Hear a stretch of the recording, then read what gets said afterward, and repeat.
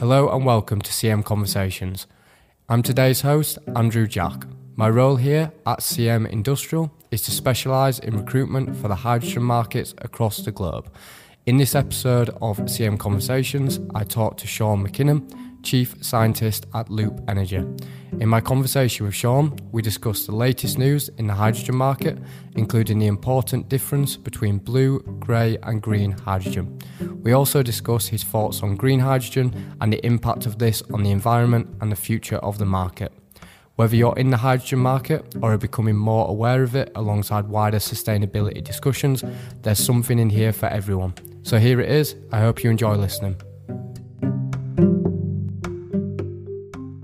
Okay. Hi, Sean. Thanks so much for taking the time to join me today.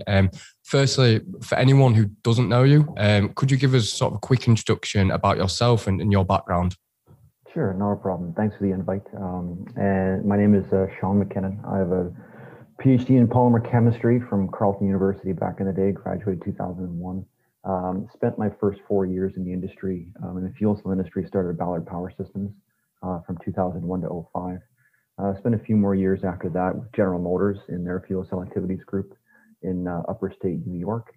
And following that, I actually spent a few more years with the National Research Council of Canada as a federal scientist, looking at a number of different opportunities within batteries and fuel cell projects. And in the process of doing that, met a group, Loop Energy, became relatively involved with them at an early stage, looking at peer reviews of their technology, et cetera. And since then, I've been since the latter part of 2012, I've kind of moved back to British Columbia. I've been the chief scientist at Loop Energy for the last, almost 9 years now, I guess. So I've been in the space for about 20 years, seen a lot, done a little, sometimes done a lot, and hopefully some of the experiences that I've seen and the literature that I've been aware of over the years might be able to bear some light on some of the topics we'll talk about today. Yeah, perfect. No, thank you for that. It's good because I imagine a lot of people that are interested in this field and a lot of people that are aware of Loop Energy will know who you are. But yeah, it's good to have a quick introduction. And I think obviously with you being the chief scientist at Loop Energy at the moment, it'd be good to just find out a little bit more about Loop Energy for anyone that doesn't know what you guys do, and sort of find out a little bit more about what it is that you're doing across the hydrogen supply chain at the moment. Yeah, so it's interesting. At Loop, in the early stages, we kind of coined ourselves as the Gen 2.0 fuel cell company. We've got a pretty solid firepower of subject matter experts from a number of different local companies, as well as some companies further away like AFCC, Daimler, Ballard, Ford, General Motors. And what we've done as a group is we've taken a novel new technology, a new design, and use very similar materials and the same materials that are purchased by everybody else. And we build fuel cell stacks, fuel cell modules, and we help our integrators get those into trucks and buses. And so right now, our main focus is looking at range extender units to extend the range of battery electric heavy duty vehicles in the bus and truck space. And we've been working on this in the background for a number of years, but about 5-6 months ago, we just started our first small fleet.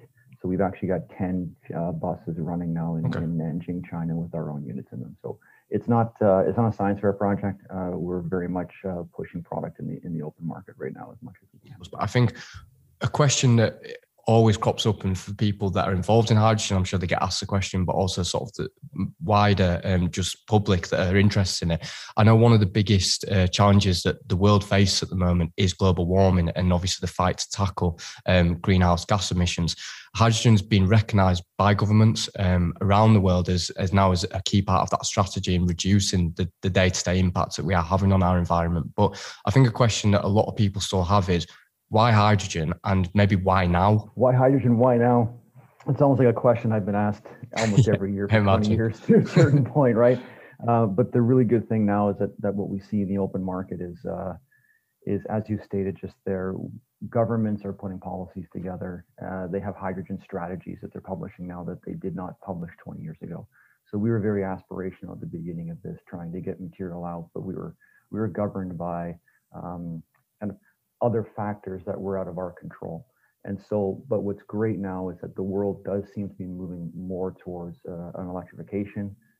They're looking at opportunities to electrify, and this is where hydrogen can actually play a very important role for us.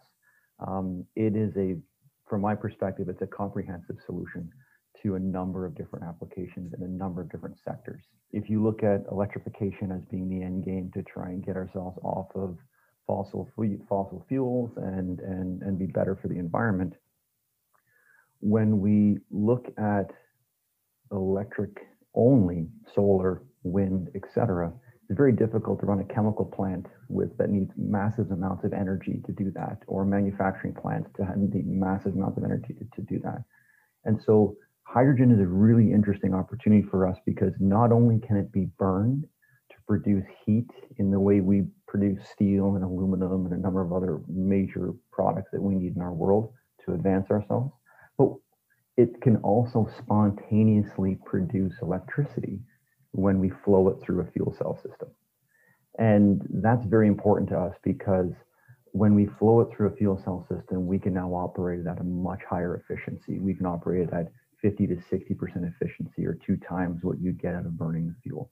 And so this gives us an opportunity to look at a number of different use cases where we may be able to actually reduce the emission footprint for what we currently see today with those existing fuels. It's everywhere. Also, with government backing, and we're seeing a reduction in costs just from the amount of investment and companies involved in it. It's going one way. I think one particular area which still confuses people to an extent, obviously not yourself who's involved in it, but maybe people from the outside, when it comes to the colour classification, so whether that's grey, Sure. blue and green, would you be able to just briefly explain what the main differences are between the different colours of hydrogen? Sure. It's very simply the gray and blue type of hydrogen are produced by the same process, and 97%, at least I know for the North American numbers, for your UK viewers, I don't have your values in my head right now, but our listeners, 97% of all the hydrogen produced in North America is produced through steam methane reforming. And that's where a methane molecule will react with 2 more molecules of water to produce 4 molecules of hydrogen. And so some people tend to leave out the S part in the steam methane in the SMR process, not realizing that we're actually getting some of our hydrogen from water as well, not just the methane that we're using in that initial conversion. But in both of those cases, you can convert anywhere from 70 to 90%, depending on whose system you're using, to produce hydrogen, but you also produce CO2. Carbon comes from the methane, oxygen comes from the water. You get 1 molecule of CO2, 4 molecules of water. And that CO2 in a gray system is just let go into the atmosphere. There's no abatement. There's no attempt to capture it. There's no attempt to sequester it. Blue hydrogen is essentially trying to put an emissions cleanup system on the tailpipe of the folks that are actually making the system, making the hydrogen through an SMR system. And they're trying to sequester it and store it. And there are a lot of other nuances to that, how it's being stored, whether it's being stored properly or not being stored properly. So there's a number of nuances to blue that are difficult just to say straight away, yes, all blue is great, let's just go. I can give you a very quick example.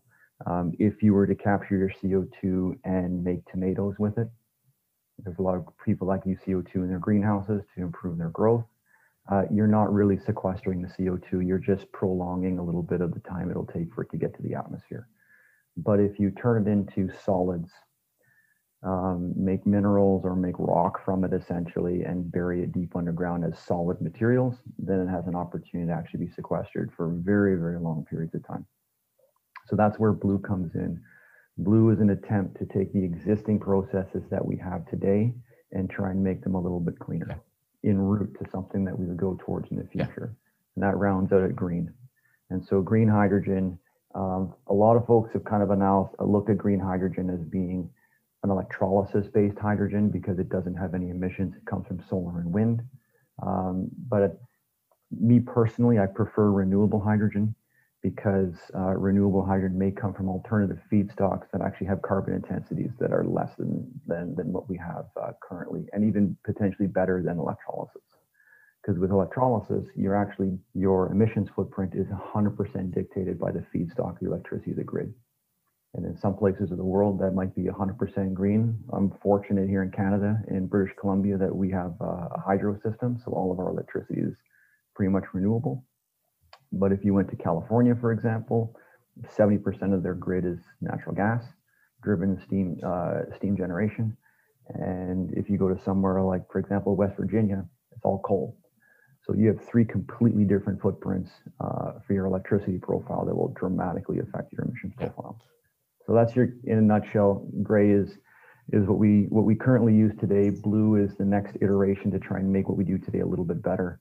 And green is the ultimate solution that we're all trying to get to. And I think that's really important to touch on as well, because I think you see a lot about green or renewable hydrogen at the moment, but I don't think sometimes there's quite that knowledge of how quickly we can actually produce green hydrogen, how quickly we can actually use that as a renewable energy source. Whereas, as you said, blue can certainly be a bridging point of that, when we can maybe do it now and we can try and reduce the carbon emissions as much as possible, with hopefully in the future having the structure to have green hydrogen more readily used.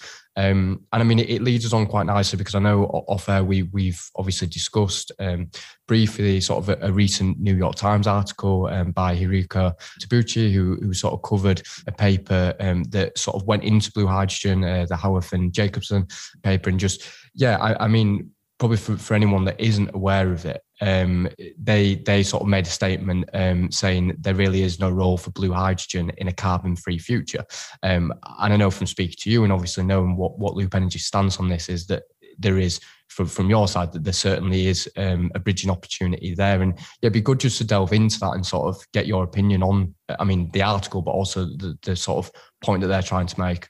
Sure. So I'll start essentially with the Hayworth and Jacobson article, because that's kind of the catalyst for the New York Times article. But within that initial peer-reviewed article, it stands on its own. Loop doesn't necessarily take any. We don't have any issues with that particular article. It was well researched. They raised very important points about potential hydrogen challenges. Yet in the article, specifically, they compared burning natural gas to heat your home versus taking that same amount of natural gas, running it through a steam methane reforming process in a blue process, trying to capture the CO2 that'd be coming off of that, and then taking the hydrogen that would be produced from that and burning it in your house for heat. And the values that they were using for comparisons were essentially emissions per BTU of the two materials being burned in that application. And I have no issue with what they've published. There's no problem with their statements from that perspective. They're essentially saying in that application, it would be better off if you had green hydrogen. And the model that they used was essentially based on adding the fugitive emissions of methane. So the quick biopsy, or the quick skinny there on fugitive emissions, is that as you move systems connect and disconnect to move fuels around, you lose a little bit of fuel. And that little bit of fuel can add, the methane that comes up is actually quite a bit worse than CO2 for greenhouse gas emissions. They will hold heat 20 times more than carbon dioxide will. So from a global warming perspective, methane is much, much worse. But the benefit is it doesn't actually have the lifetime of the environment that carbon dioxide does. So when we look at the H&J application or article, at the end of the day, like I said, we don't have any issues with it. The issue we have is when the New York Times picked up that article and essentially came out and said, we don't see a path here for why blue would be helpful. The picture they ran with was actually a Toyota Mirai fuel cell being fueled at a local station in New York. And when you look at that, there's a bit of a flaw there in that analysis, because the New York Times did not consider the efficiency of the end use of that application. And as I said earlier, fuel cells can actually operate between 50 and 60% more efficient than fuel does, or than natural gas or gasoline does. And that's where we have to look at the wells to wheels or the cradle to grave of your emissions, from where you produce and generate your hydrogen, and then where you use it in the field and application. And at the end of the day, for us, the leap that the New York Times made essentially made fuel cells look like they're not part of the solution until we have a green grid or we have a full green hydrogen opportunity. And the fact is that there are many opportunities where, and it's not me that's just saying this, it's Argonne National Lab, National Renewable Energy Labs, and the USDOE have done their studies as well to say actually, in fact, that there are opportunities here where you can reduce your global footprint and your emissions profile on a per mile basis when you run that system through a fuel cell or run that blue or gray hydrogen through that fuel cell. Yeah, and it's really interesting because I think you don't see a lot of discussions around blue and especially grey because it's seen as maybe a little bit of a taboo because everyone wants to talk about the green and they don't want to talk about the sort of alternatives, which I think it can be a little bit of an oversight. And I think from the discussions I've had with you, but also other people, that certainly the aim is to have carbon-free emissions as soon as possible. And yeah, the quicker we get there, the better, regardless of sort of how we go about that. Yeah, we see it too as in order for us to get to a fully green hydrogen, renewable hydrogen production on a global scale that essentially, quote unquote, replaces SMR or is a large component or the main way we would be making hydrogen instead of SMR. We need demand. Putting these green megawatt systems in place is massive capital, and people will not put the capital in place until they see the demand for that fuel on the other side. And so our perspective here right now is we need to take as much of the hydrogen that we can out of the feedstocks that are available to us today at a good price and look at opportunities where in a wells to wheels application or a cradle to grave application, we are better than the incumbent technology in producing energy, movement of goods, movement of people with a lower carbon footprint. And if we can do that with the fuels today, the good part about that is those same fuels won't be used in a combustion form. And so we'll actually be abating maybe half of the emissions that they would normally be going through in the current process that they'd be running. And so we really need to push hard to try and get as many fuel cell and electric vehicles and stationary and portable power, and independent fuel cells, just other opportunities where hydrogen can be used in a more efficient fashion versus the incumbent technology that is currently in place. And so going back to the Hayworth and Jacobson article, maybe heating your home might not be the exact one you want to do today, but maybe heating your home sometime next year or 2 years from now or 4 years from now might make perfect sense, because we've got enough demand and enough green starting. Yeah, and that's something that I want to touch on as well, because with obviously renewable, whether it was coming from the sort of wind or solar farms, how quickly, sort of from Loop Energy's point of view and sort of what you're seeing in the market, realistically, how quickly is it likely that we're going to be able to adopt green hydrogen and move away maybe from a blue or a grey hydrogen? That's a really tough question, to be honest. I'd love to open my crystal ball and say, I want it next year, I want it next week, I want it today. The reality is putting capital in place like that takes time. I wouldn't, but the great news is what I'm seeing in the market now is just about every week, there's an announcement of another green hydrogen plant being considered, or a bid went in that it was successful. And so it's hard to keep track right now, actually, of all the ones that were around the world. Yeah. And I think the good news there is that it may actually happen a lot quicker than we think. And one of the early components of that may be trying to find opportunities where hydrogen is actually already being produced as a byproduct of another process, that we can clean it up and bring it in quickly. Because we do need to bridge the gap before we achieve a full green solution. We do need to bridge the gap with alternative ways to use hydrogen to build that demand. So I do think that electrolysis is happening. There are many fuel cell companies that are vertically integrating with electrolyzers as well to help that process to just be a better value add to their customers. And then at the same time, like you mentioned at the beginning, many of the governments are putting in policies and strategies in place to support the work. But as we all know, when big industry and big government involved, they don't tend not to move as quickly as we would like them to. And so if I look back at the fuel cell space,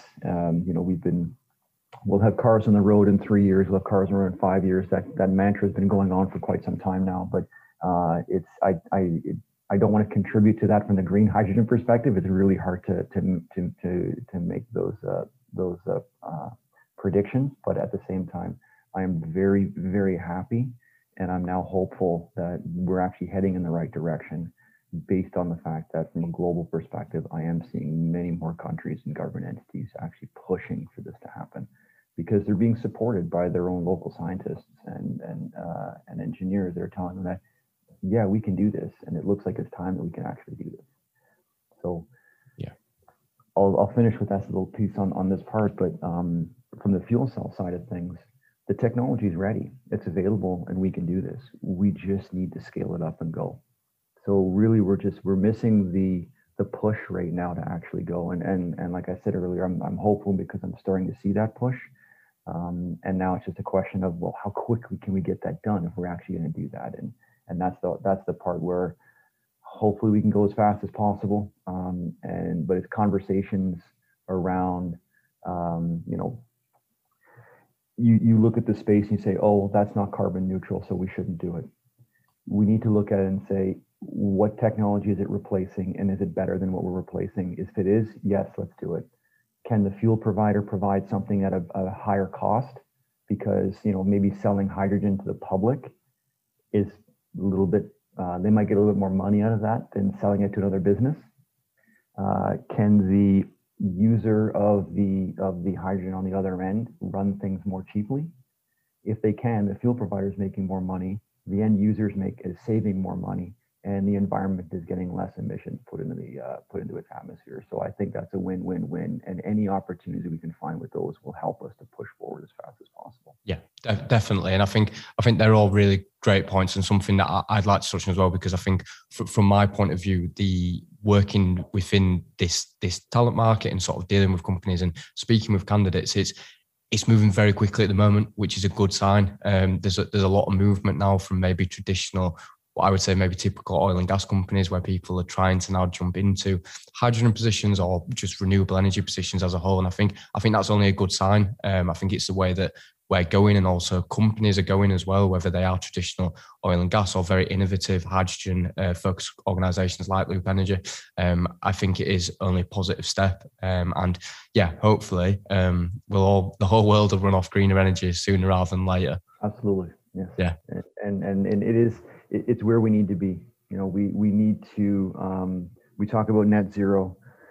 I don't think net zero should be looked at application by application. It needs to be looked at holistically.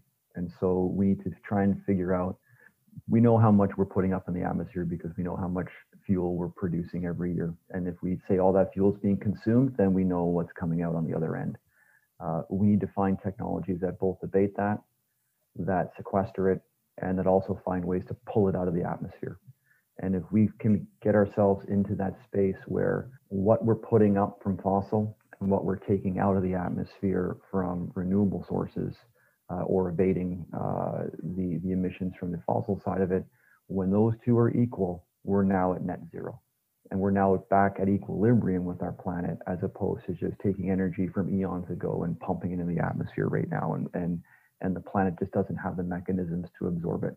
And where it is absorbing it, it's not great, because we're acidifying our oceans, and because the ocean is essentially the main place where our CO2 ends up. And so as soon as we start adding more of the ocean, it becomes a very difficult conversation, because a lot of what we do depend on what's in that ocean for us. Yeah, I mean, from my side, I hope that hydrogen is very much part of that mix moving forward, and it will be a very strong element when we talk about renewable energy and green energy as a whole. But yeah, I mean, thank you for your time today, Sean. I think that probably rounds it off quite well. And yeah, I appreciate you taking the time to speak with us, and it's been really interesting. I'm sure for our audience, it'll be very eye-opening. Yeah, if I could just have one takeaway that anybody would take from this, it would be cradle to grave, wells to wheels. Just look at the whole opportunity and identify where you can abate those emissions. Yeah. And if you can take 20 or 40% out today, it's better than not doing it. Yeah. And that's how we see it as a bridging technology to having 100% of it gone. Completely agree with you. So yeah, again, thanks for taking time to speak to us, Sean.